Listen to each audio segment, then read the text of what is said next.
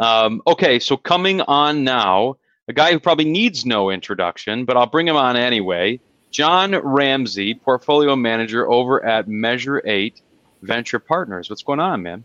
Hey, Patrick. Good to be here. Thanks a Good. lot. Yeah, well, it's good to have you here. It's exciting. Now, listen, not everybody is out in the open. Some people live under rocks and in caves and stuff. They may not know what Measure 8 is. Can you tell them just briefly why you're here, what Measure 8 is? Yeah, just tell them. Yeah, absolutely. And interesting here that I need no introduction. Maybe you know something that I don't, but Yeah, exactly. just a brief background on Measure 8. So Measure 8's a cannabis focused asset manager. We have a venture capital arm as well as a hedge fund arm. We keep the two vehicles separated. We have a full team around both sides. I predominantly work on the hedge fund side, and the firm was started in January of 2018. It was founded by Boris Jordan, who's the chairman of Cureleaf, which I'm sure you've had on before. I And feel like I've heard that name before, yeah, maybe and once or so twice. Boris really started Measure 8 as a venture capital firm focused on making minority investments in other cannabis companies outside the purview of what was Cureleaf at the time, was called Paleotech. And I joined in the spring of 2019, launching the cannabis-focused hedge fund in August of 2019 with my partner, Justin Ort, who's our CEO now. And the hedge fund is a traditional long-short vehicle, but we deploy what we call a full spectrum of trading and investing strategies around the cannabis sector, which I'm sure we're going to go into. Yeah. So, John, I'm going to give you an opportunity to walk us through whatever you have prepared for today. Happy Yeah. to come back and do some Q&A with you. But the strategies I think are super important, especially for the folks in the chat today. And I'm sure we'll breed some questions. So, all Yeah, you, man. absolutely. All right. Thank you, Patrick. Yeah. So today, this is mainly meant to be an educational around trading strategies for those of you that are trafficking in the cannabis sector, mainly in the public markets. And one thing I'll say is before I start is that anything that I say is not meant to be investment advice or recommendations. Anything I say is mainly just my opinions. To start with a brief background on myself, I joined Measure 8 from a firm called F&Y Capital, which is a principal trading firm. It's ran like a multi-strategy hedge fund, but rather than investing outside capital, they're investing partnership capital. And I was running a systematic macro strategy for them. So a rules-based system mainly focused on liquid currencies, G10FX, so liquid currency markets, liquid futures and commodities markets, interest rates markets. So very far from cannabis. I started to look at cannabis in 2017 as I was kind of looking at more esoteric commodity markets. I kind of thought that it was cool that there was this supply-demand imbalance in the Canadian medical market, which was eventually going to flip to an adult use market, and also realized there wasn't many institutional eyes focused on the sector. So kind of saw as an opportunity to specialize in something and get to know the sector from the ground floor.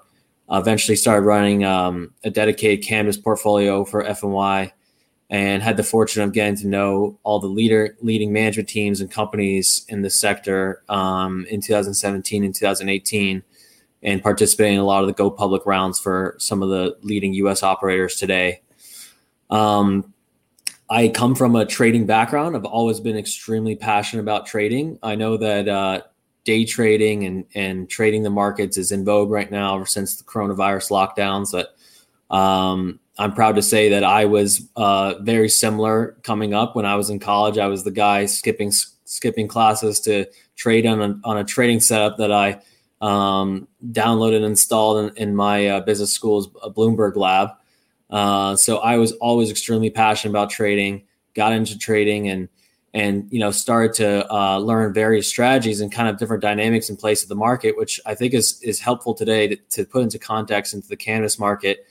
For those of you on the retail side, trading and investing in the cannabis sector, I think it's very helpful to understand kind of how institutions are thinking about the space and what they're focused on, and getting to kind of getting to know the different strategies that they are implementing in the markets.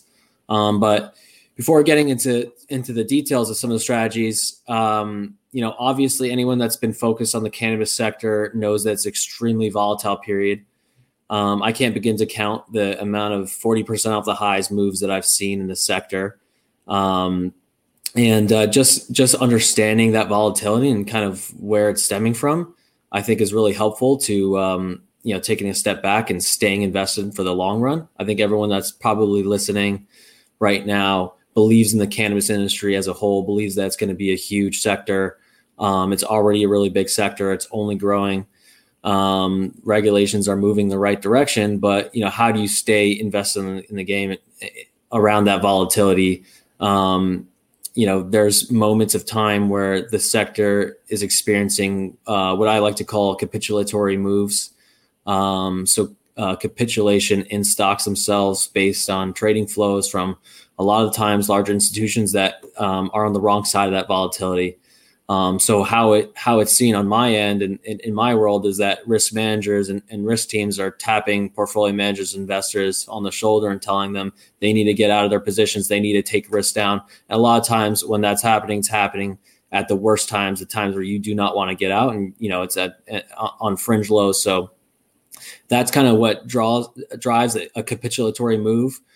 It's a little bit more art than science as identifying it. But typically in the cannabis sector, when stocks, especially on the U.S. plant touching side, can move up and down 5% on no news on any given day. And that's just something that you have to be used to and aware of. Now, when the stock is down, let's say 10% or 10% plus on very outsized volume, on no fresh news, that's could be a sign of capitulation. I'd say every different capitulatory move feels different. You know it when you're in one, and you know it, I guess, in retrospect for sure. But overall, just in terms of a strategy of being able to stay invested in the sector, you really need to be able and willing to buy on those capitulation moves to lower your average cost, stay in the game, and be in a position of strength when the next upswing happens, which, we've seen a lot of up and down moves like that in the cannabis sector. I think just looking back since I started following the space, I think the Horizons ETF is only up about 12.5% net. And so there's just been a huge amount of volatility around that. Obviously, there's been massive moves up and down in the securities. So there's a lot of different ways to take advantage of that. Buying into one of those capitulatory moves is one way, and it's obviously easier said than done. So I think that going into kind of the next point is just what drives those kinds of moves, what drives longer term price swings and multi-month moves in the cannabis sector. I like to think of it as just kind of understanding where the themes lie in the cannabis sector at any given moment. What are investors really focused on? Over time, the main themes that have persisted have been regulatory change. So states or countries turning on medical programs, eventually flipping to adult use programs are kind of two of the main ones. But also margins, profitability, and M&A strategy, as well as capital raising, have all been very persistent themes. And kind of as a use case, I like to go back to what I like to think of as the big bang moment in the cannabis sector, which to me is Constellation Brands' first investment into Canopy, which I believe was around October 2017. So around that time, all the Canadian licensed producers that many know today listed on the NASDAQ and New York Stock Exchange were, I think, only listed on the TSX, or some of them even listed on the CSE. They're only servicing the medical market in Canada. There weren't many banks following the space from an analyst perspective. And Constellation coming in really did two things. It put a big stamp of approval on the industry as a whole, the cannabis industry, as being something to look out for and be mindful of as being a real sector. But also put a stamp of approval on the Canadian landscape and kind of eyeballs on the big catalyst of that medical program eventually flipping to a recreational adult use program. Cannabis wasn't legalized for adult use at the time in Canada.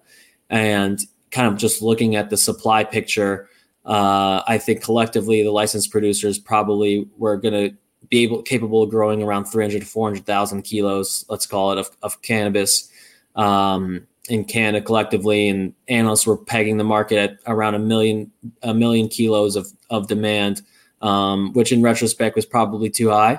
I think it still hasn't reached that level of demand yet.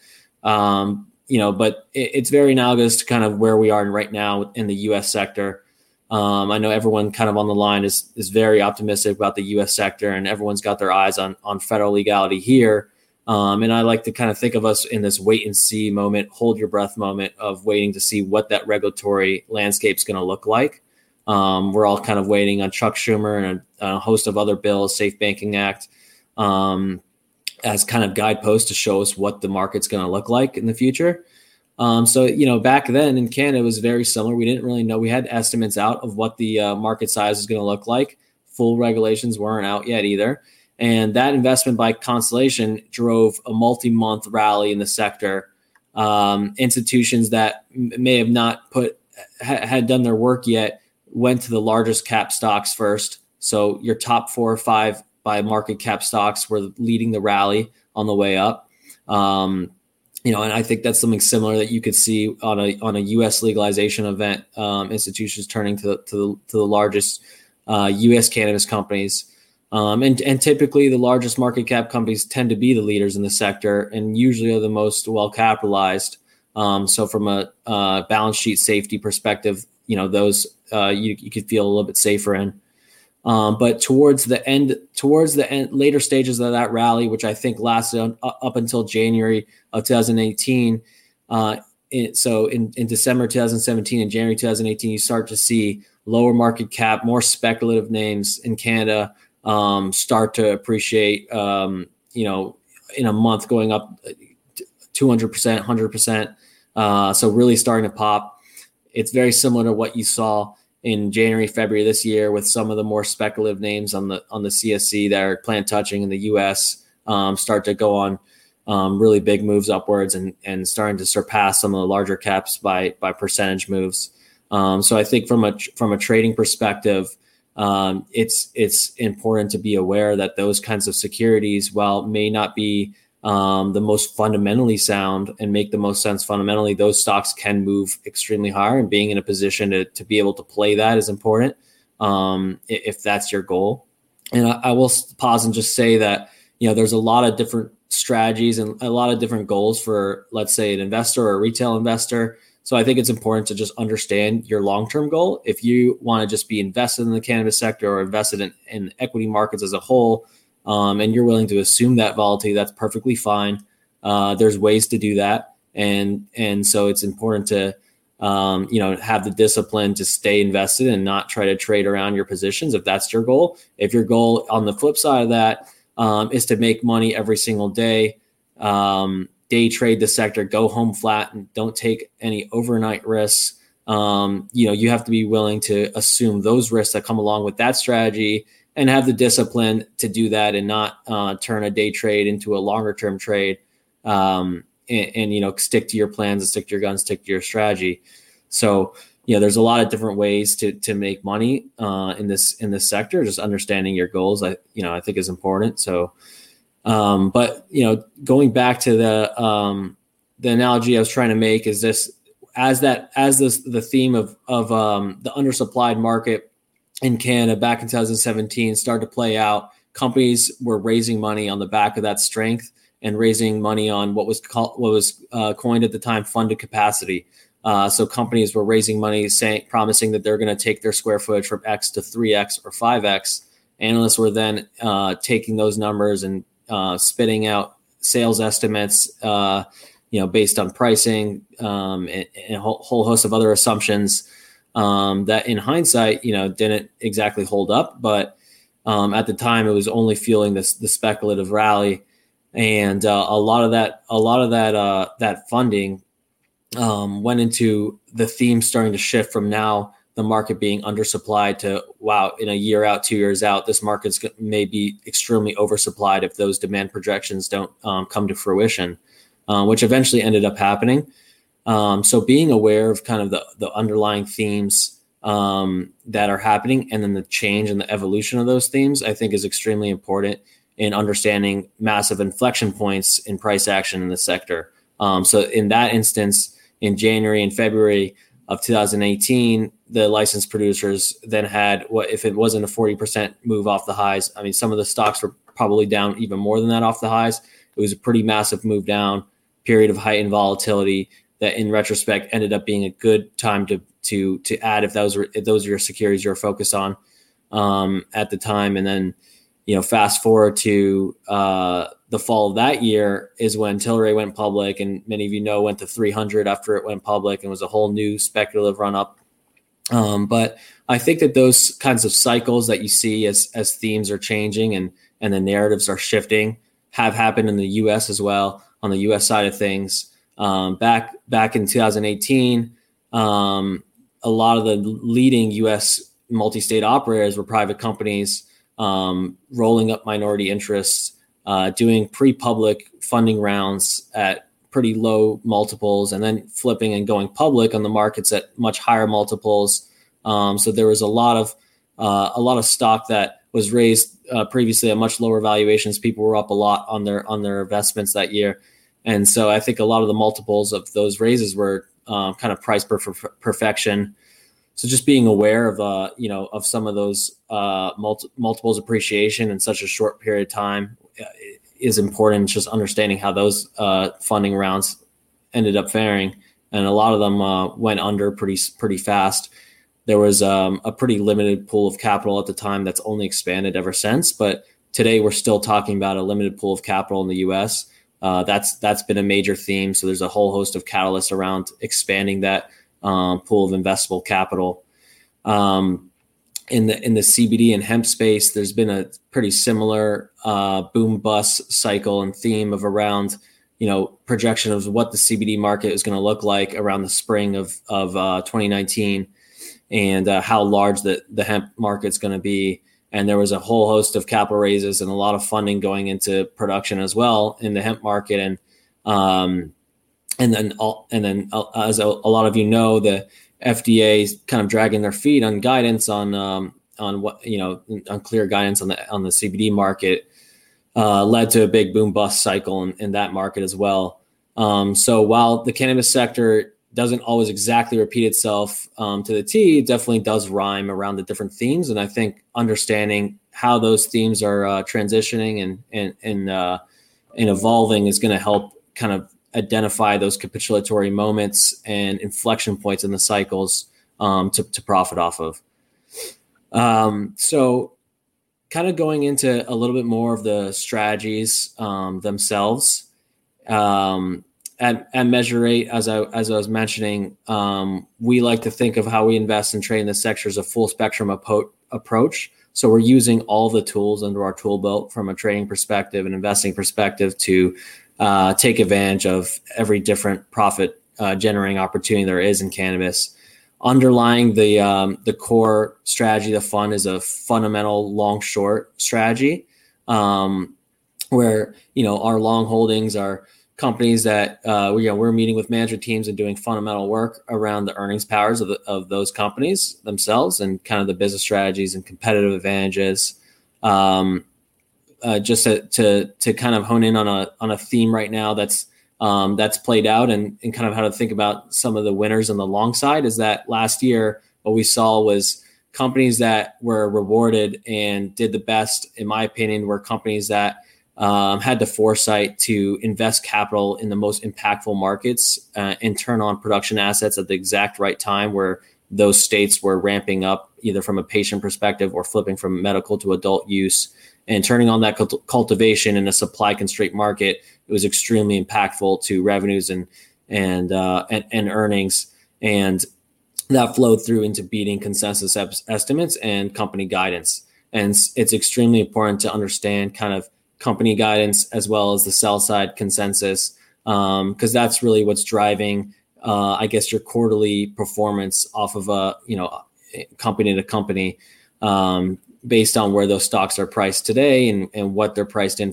terms of consensus quarterly estimates. So companies that invested in Illinois, Pennsylvania, and turned on those assets in the back half of the year, we're beating estimates hand over fist just based on how those markets were performing and their market share that they're capturing in those markets. I think going forward, the two markets to look out for are New Jersey, New York, companies that are investing heavily in those markets, and then watching out for potential medical markets like Pennsylvania and Florida to flip to adult use is going to be really big as well.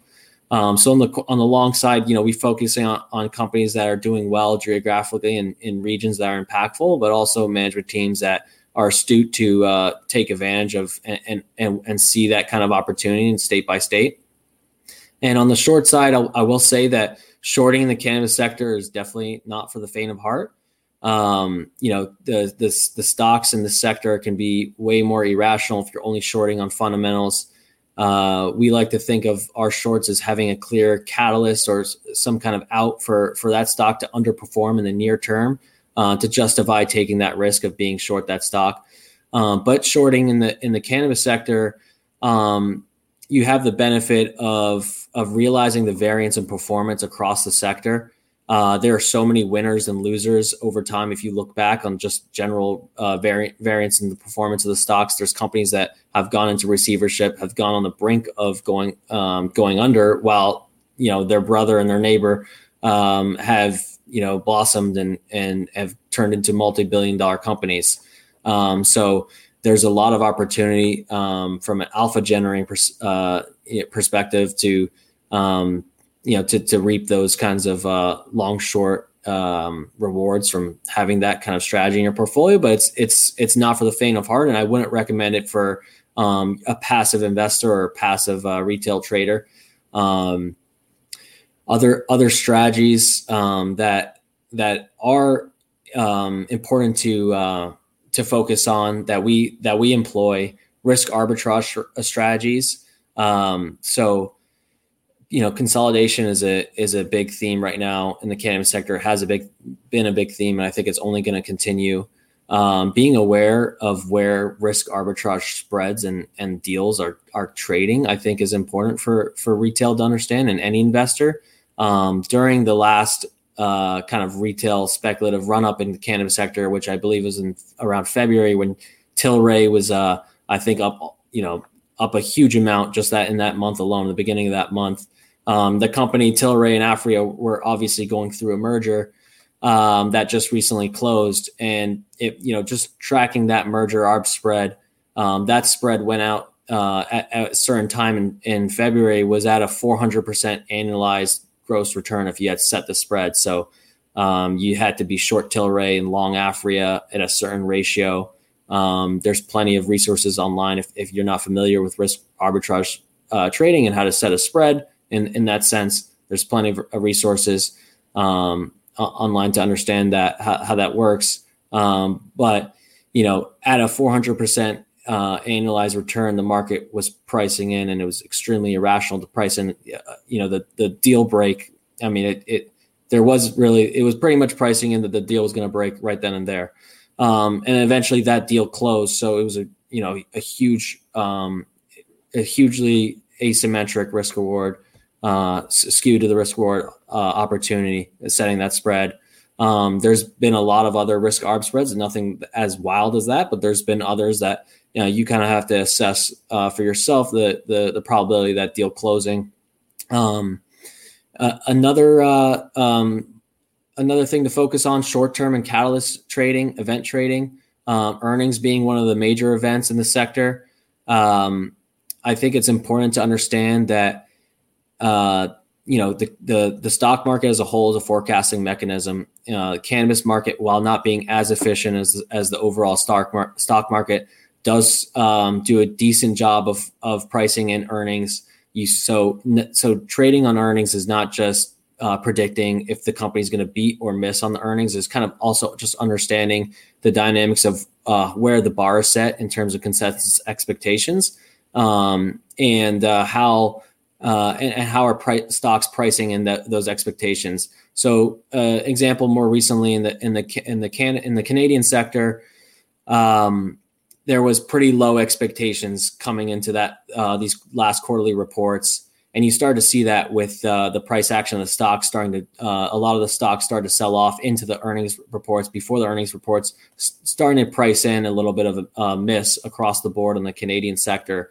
And that provides an opportunity from a counter trading perspective on a miss of the prints, kind of like a sell the news, buy the rumor, sell the news kind of situation where people were, selling the rumor of the cannabis of the Canadian sector missing, buying on the and on the flip side, buying or covering on the actual prints that missed. And you saw you saw more recently, Kronos was the first one that traded up after the earnings, and the sector has had a pretty big move up afterwards, which I think is driven by more than just earnings. But other events around the sector, looking at the options markets and how volatility is priced around events. A good example of that was the presidential elections more so recently, where cannabis was obviously a sector that was going to be benefit from a blue wave. So ahead of the U.S. presidential elections, other sectors like the EV sector, cannabis, other sectors that were going to benefit from a blue wave, volatility was priced up going into that event.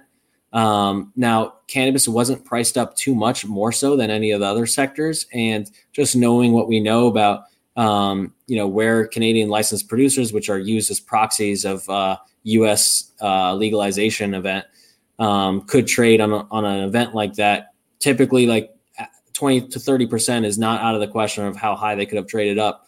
So just taking a look at that upside and where the options market was pricing in, they were probably paying you about, I think back at the time was around 4-1 to take on that bet that they're going to be up 20, 30% after a blue wave. The betting markets and polling was saying that blue wave is going to be around 50-50 odds. So you have a positive expectancy on that trade. So those are short-term trades and catalyst trades to take advantage of. Having a positive expectancy is important. So defining your upside, defining your downside. You have to make some assumptions on what your upside would be and what your downside would be in different various events. And then putting a probability on those two events happening, you can calculate your expectancy. I think that's really important for a retail investor to focus on, just kind of being a little bit more formulaic in your approach and your strategy and what you're buying and selling. And capital raises, while many retail may not have access to participating in capital raises, just being aware of capital raises and the pace of capital raises, I think is extremely important. I think every single upside inflection point, high in the market, has been preceded by a huge influx of capital raises in the public markets. So understanding where that stock, how much of that stock is being placed in new public hands at higher valuations, could create an overhang if there is some kind of down move in the sector. It's happened plenty of times in the past. I'm sure it will happen in the future as well. Companies are very opportunistic in terms of raising capital. Cannabis is extremely capital intensive business. So companies are very opportunistic when the sector is hot to raise capital for growth plans and for M&A. So being aware of that as an overhang as well when the sector is hot is pretty critical. And then just kind of general tips. I mentioned knowing your strategy. For those of you that are looking at fundamentals and kind of how to get a fundamental edge as well. Reading MD&As, reading financial reports, and reading the transcripts of earnings calls is extremely important. All of you can do this at home. I think reading the transcripts of the earnings calls are much more beneficial than actually just listening, because you learn, you read a lot more and you can read at your own pace. There's a lot of things you may miss. Also looking at the investor presentations, slide decks on all the websites of the companies. There's a lot of information in there. So you kind of can use those tools to your benefit of gaining your own fundamental opinion on stocks, and not just relying on what you hear third hand from sell side or other analysts or research or internet forums. A quick note on technicals. I know that a lot of my colleagues and a lot of other people on the institutional side that I talk to think of technicals as a little bit of funny business. I would say that technicals, while if your approach is a longer term approach, it should not be the end all be all, but I think it is important as a context clue and a good tool into your tool belt to focus on with fundamentals. So what I like to focus on are trend lines. Is a stock in an uptrend still? Has it broken a trend line? And failed highs and failed lows, I think are just general price action, I think are pretty important. I don't rely too heavily on any one or two indicators. Now, some traders have been successful in relying on those indicators, and everything is kind of something that you have to identify as it fits for you and fits under your strategy, then it could work.